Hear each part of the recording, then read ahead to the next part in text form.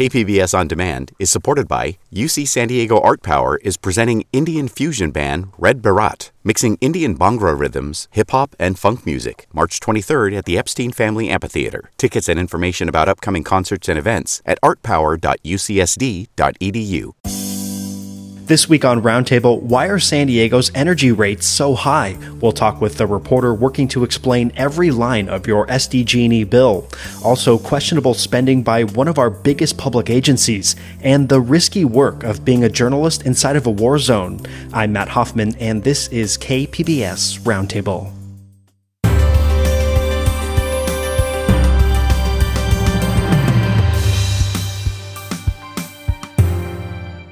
KPBS On Demand is supported by UC San Diego Osher Lifelong Learning Institute, hosting an open house to learn about the upcoming classes and seminars, member benefits, and meet the volunteer leadership team. Saturday, March 30th. Registration at extendedstudies.ucsd.edu/OLLI.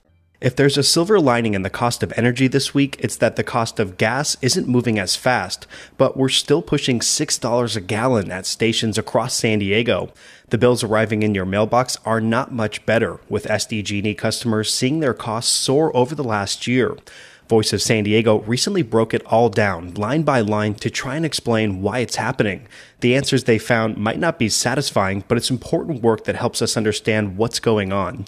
Mackenzie Elmer wrote this story, and she's back on Roundtable this week. Hey, Mackenzie. Hey, Matt. Good to have you here. So you start off in this story by noting that San Diego's energy prices are literally the highest in California. Is that normal, or is there anything, noteworthy that happened recently to make that the case? Not really anything recently. SDG&E's rates have pretty much been the highest of the three big power providers in California since at least 2013. And its rates have inflated the fastest since then, too. Rates have increased by 48% since 2013 at SDG&E. And for Pacific Gas and Electric, it's been about 37%. And at Southern California Edison, it's been about 6%.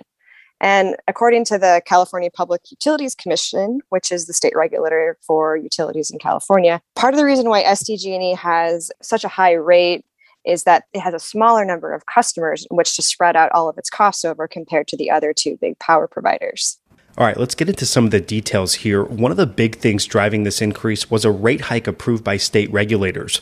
And I'm curious, just how big was that most recent rate hike? Yeah, the rate hike that went into effect in January, electric rates went up 11% system-wide, and that includes residential customers, agricultural, commercial, industrial buyers as a whole. But for residential customers separately, though, SDG&E said the rate hike was about 7% total. And so those rate hikes are something that utilities go to the CPUC for, years earlier or months earlier and get approved. And it's often something that people don't really realize is happening in the background, but they are on the books. And so ratepayers can look up when their future rate hikes are going to be and how much it will be. And the other piece is that the gas rates also spiked dramatically too, which was pretty unexpected. Gas has generally been cheaper than electricity, but there was a 25% spike in rates this winter. And SDG&E said that's because we had a colder winter than normal, which means people need to use more energy. And there are also some geopolitical conflicts over oil and gas right now, which affect rates locally, if you haven't noticed. Yeah, sort of along those lines, we know that electric takes up the bulk of usage, and we'll get to that in just a minute, but international issues are affecting the price of gas lately. Do we know how San Diegans are feeling those impacts locally? So SDG&E, I asked them that question, and they said, it's hard to say exactly how tensions in the global oil and gas market trickle down to the local cost of energy. The utility's parent company is Sempra, and they are a liquefied natural gas exporter, which means they take natural gas and ship it out all over the world. And the recent invasion of Russia into Ukraine has caused an upheaval in the natural gas and petroleum markets worldwide because, Russia is a big producer of natural gas. And so Russia stemmed gas exports to Europe, and Russia provides about a third of Europe's gas. And so that put a strain on the whole market in general. And plus, companies and countries that disapprove of what's going on in Russia are starting to turn away from those Russian products, which just puts pressure on prices in the global market sort of worldwide. I'm talking with Voice of San Diego's environment reporter, Mackenzie Elmer. And Mackenzie, when it comes to the electric portion of our SDG&E bills, a lot of it depends on where you live and even the season that we're in. Why are those in the mountain and the desert communities charged at a lower rate? Yeah, this is actually something the state required all of the investor-owned utilities to do to help encourage energy conservation. So all Californians are placed in a climate zone. There are four, and they're found next to the electric service portion of your SDG&E bill if you want to look where you live. And each zone is given a certain energy allowance depending on the season. And so if you exceed that allowance, if you use more energy than you're basically allotted for your climate zone, you're dinged with a high energy use bill.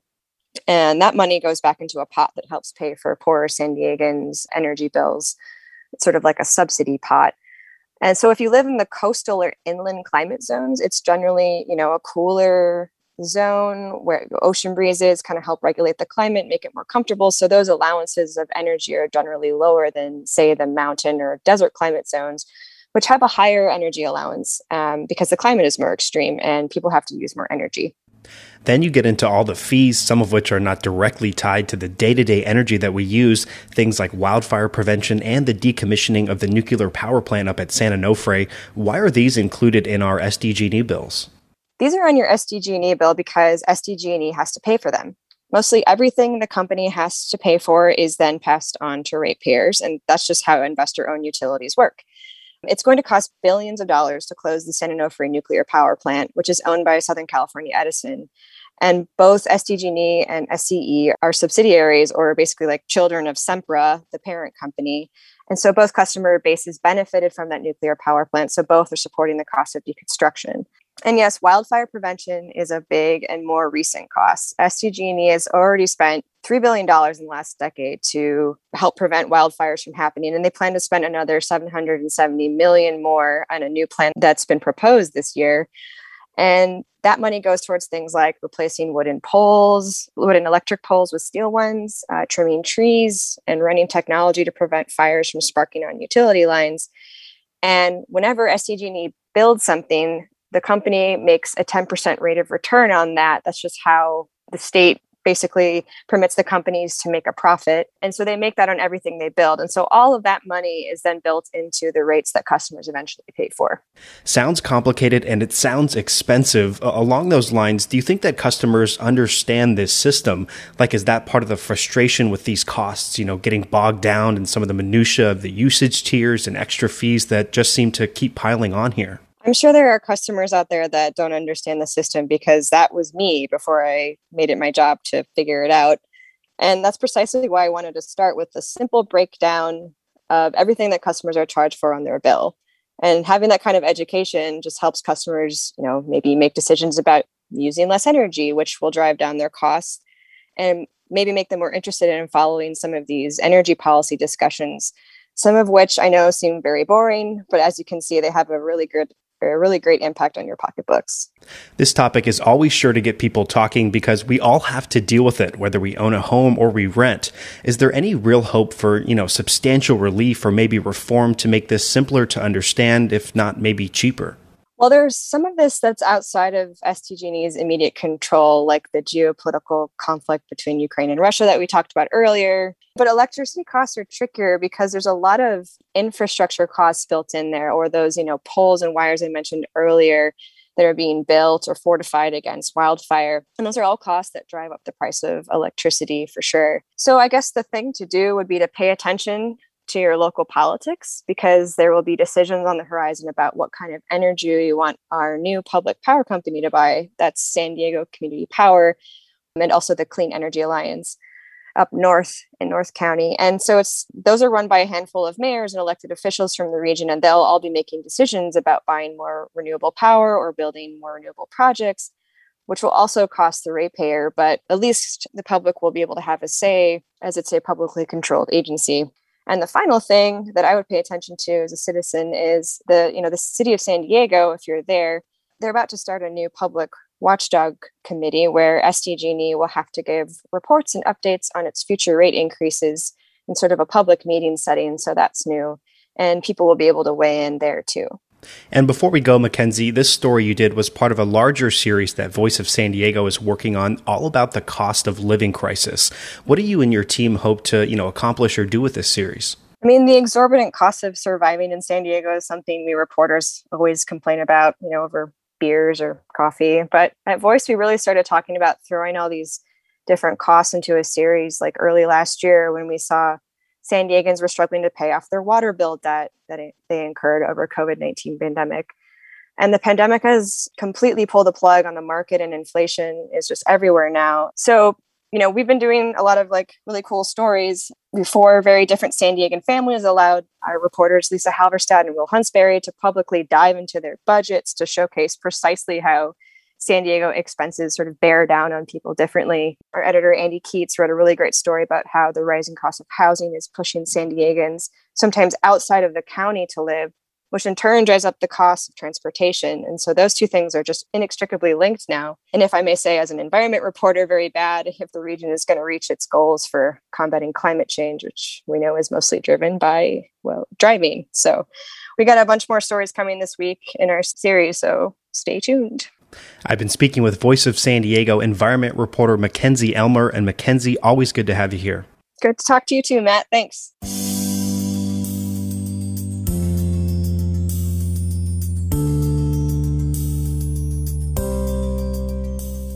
KPBS On Demand is supported by the University of San Diego, offering professional and continuing education courses in the areas of business, education, healthcare, and engineering. For enrollment opportunities, visit pce.sandiego.edu. There's another money story that you should read this week. It's a piece of accountability journalism by iNewsSource. It details some of the questionable spending inside of the region's top planning and transportation agency known as SANDAG. They're the ones that recently built the new Midcoast Blue Line trolley extension. Jennifer Bowman got access to an internal audit and recently shared what was spent with taxpayer money. Hey, Jennifer. Hi, Matt. Thanks for having me. Great to have you here. So we know that SANDAG investigators, they looked at about 4 years of spending here. Was this like a standard review, or did anything compel the agency to look deeper at this spending? Yeah, so this is a review of, what's known as the agency's purchase cards or procurement cards, basically SANDAG issued credit cards. And the review was done by the agency's independent performance auditor. Some who follow SANDAG news may know it's a fairly new office. The position was created by a state law that was in direct response, actually, to a tax measure scandal at the agency back in 2017. This particular review was pretty standard. It was included in the agency's annual audit plan. In your story, you detail some of the improper and questionable payments that were revealed during this audit. What were some of those purchases that are now getting a lot of attention? Yeah, so auditors highlighted several areas of spending as well as policy violations. They found almost $70,000 was spent at local restaurants over that 4-year period, nearly $250,000 in transactions on non-working days, so like holidays and weekends. And they also narrowed in on money that was spent on a staff retreat at a downtown San Diego hotel back in 2019. But the auditors also flagged the ways the cards were used. So, for example, the policy at SANDAG is there's a $3,500 limit for a single transaction on these cards. But auditors found what's known as split purchases, where staff broke up a larger amount into multiple charges to circumvent that limit.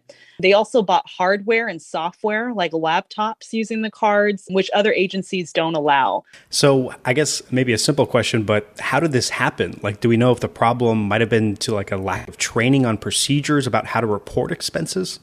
Yeah, auditors said not only is SANDAG's policies on these credit cards lacking, quote, basic elements seen at other agencies, but that training for staff on that policy was minimal. So documentation was missing for these purchases. There were no specific consequences in the policy should an employee violate it. And in fact, the independent performance auditor said that their findings are similar to their prior reports, similar to previous audits they've done with SANDAG, where they found weaknesses in system controls and what they called vaguely defined policies and procedures. So it sounds like there's definitely areas that SANDAG needs to improve on. Has leadership committed to doing that or making these changes?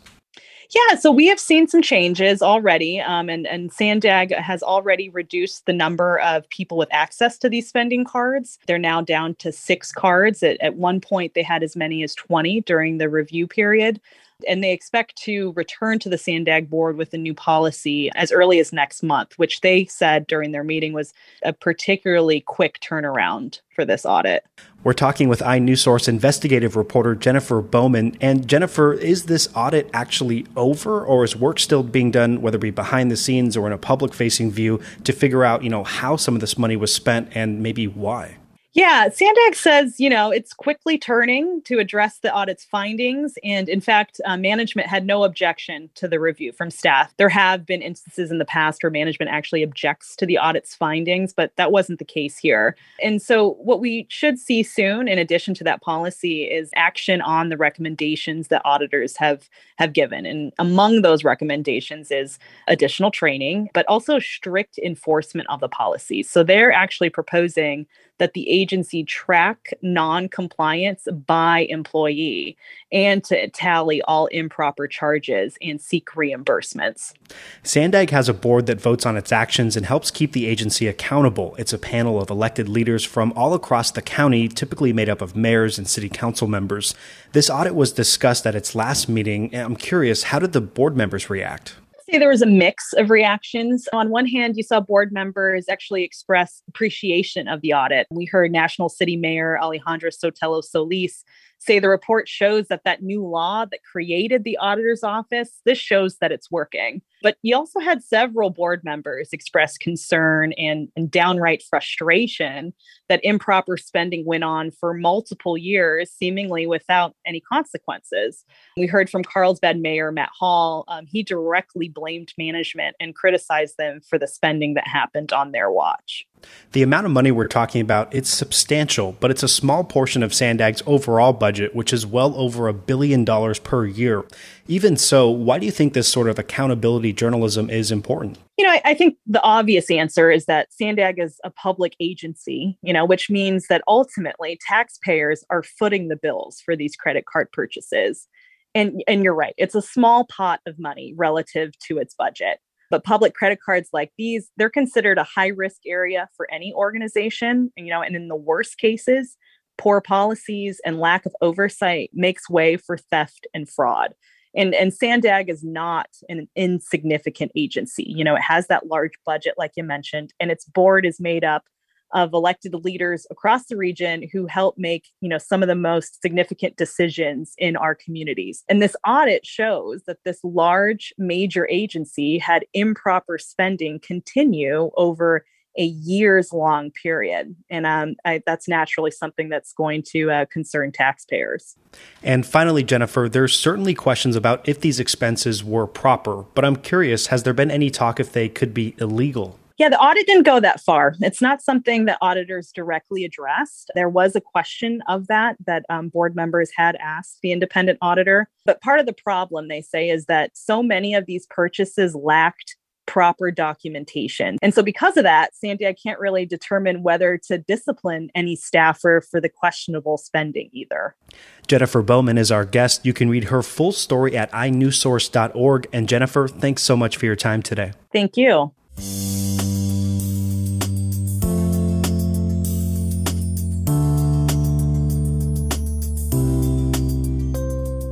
Now to the war in Ukraine, where Russian invaders have been targeting civilians across the country for the last 3 weeks. Millions of people are now refugees in neighboring countries. It's impossible to say at this point how many innocent people have died, but estimates already put it in the thousands. And this week we saw the first killings of international press. 2 members of a Fox News crew were killed along with an award-winning American filmmaker. Here's the U.S. Deputy Representative to the United Nations, Richard Mills, reacting this week. I'd like to begin by expressing our outrage over the death of journalist Brent Renaud, who was killed by Russian forces while covering refugees leaving a checkpoint at Irpin yesterday. According to his colleagues, Mr. Renaud was in the area because he understood the critical role independent media has played in providing objective coverage of Russia's war of choice against Ukraine.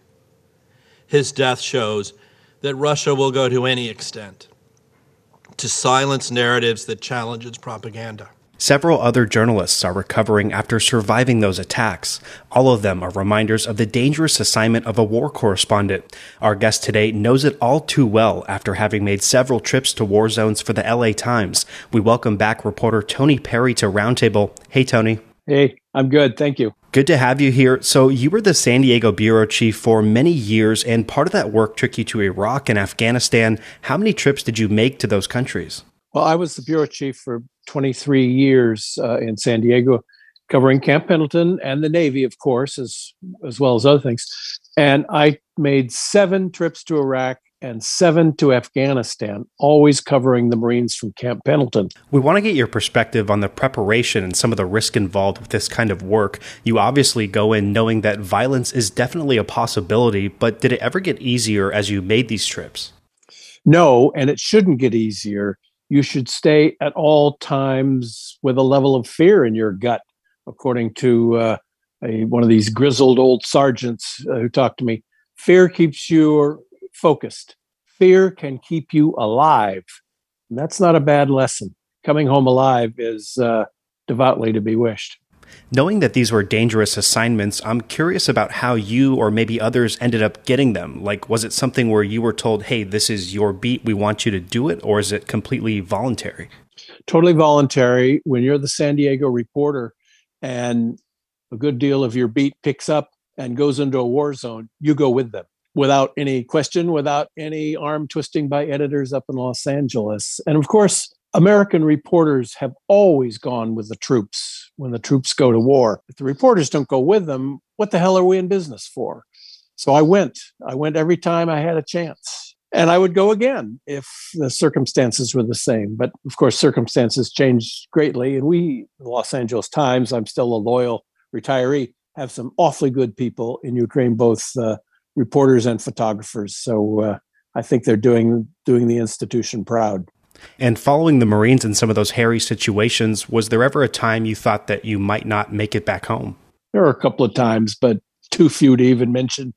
And the brave stuff was being done by 19-year-old Americans with short haircuts. They were the ones that day in, day out, particularly in Afghanistan, they were the ones that day in, day out were going where it was the roughest, where there were people peeking through what they call murder holes, trying to shoot at them.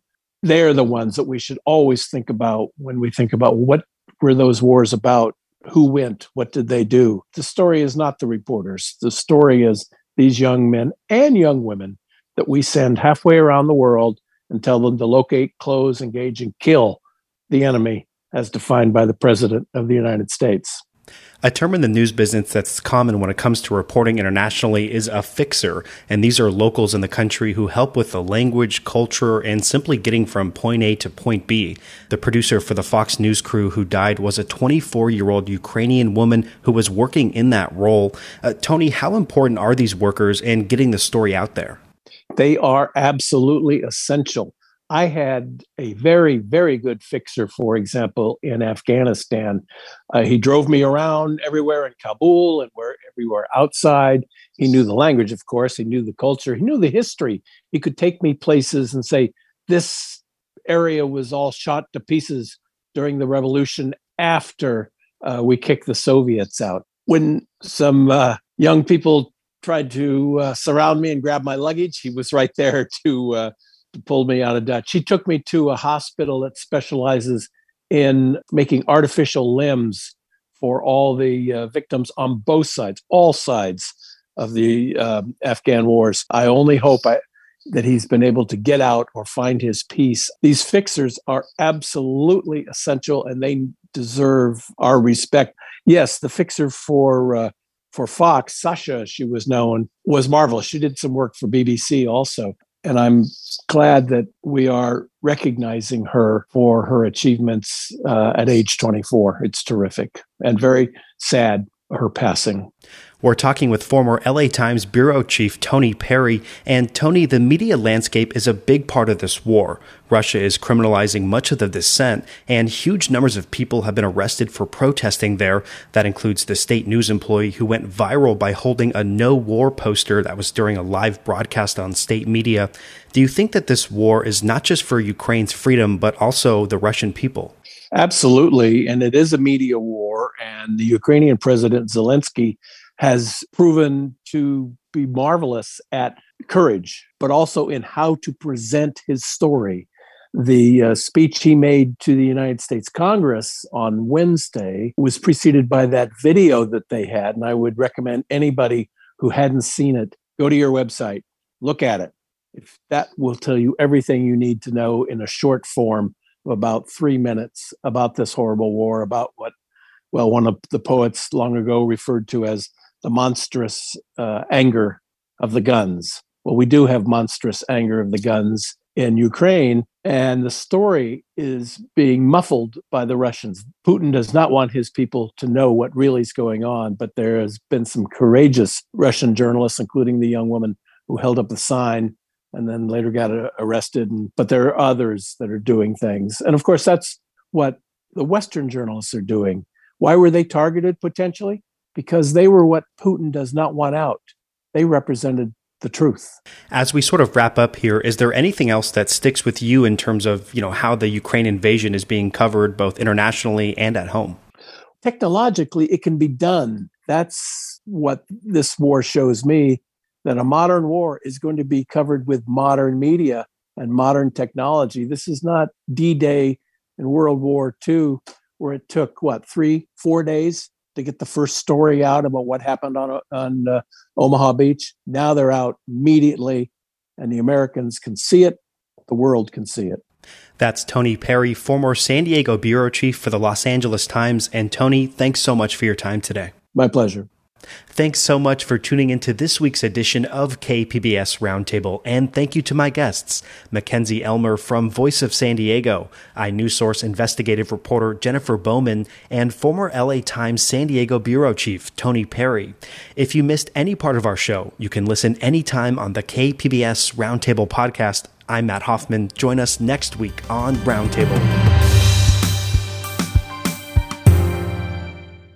KPBS On Demand is supported by the San Diego County Toyota dealers, whose commitment to customers extends to giving back to the community and who are proud to support the City of San Diego lifeguards with their important role of keeping our beaches safe. Toyota, let's go places.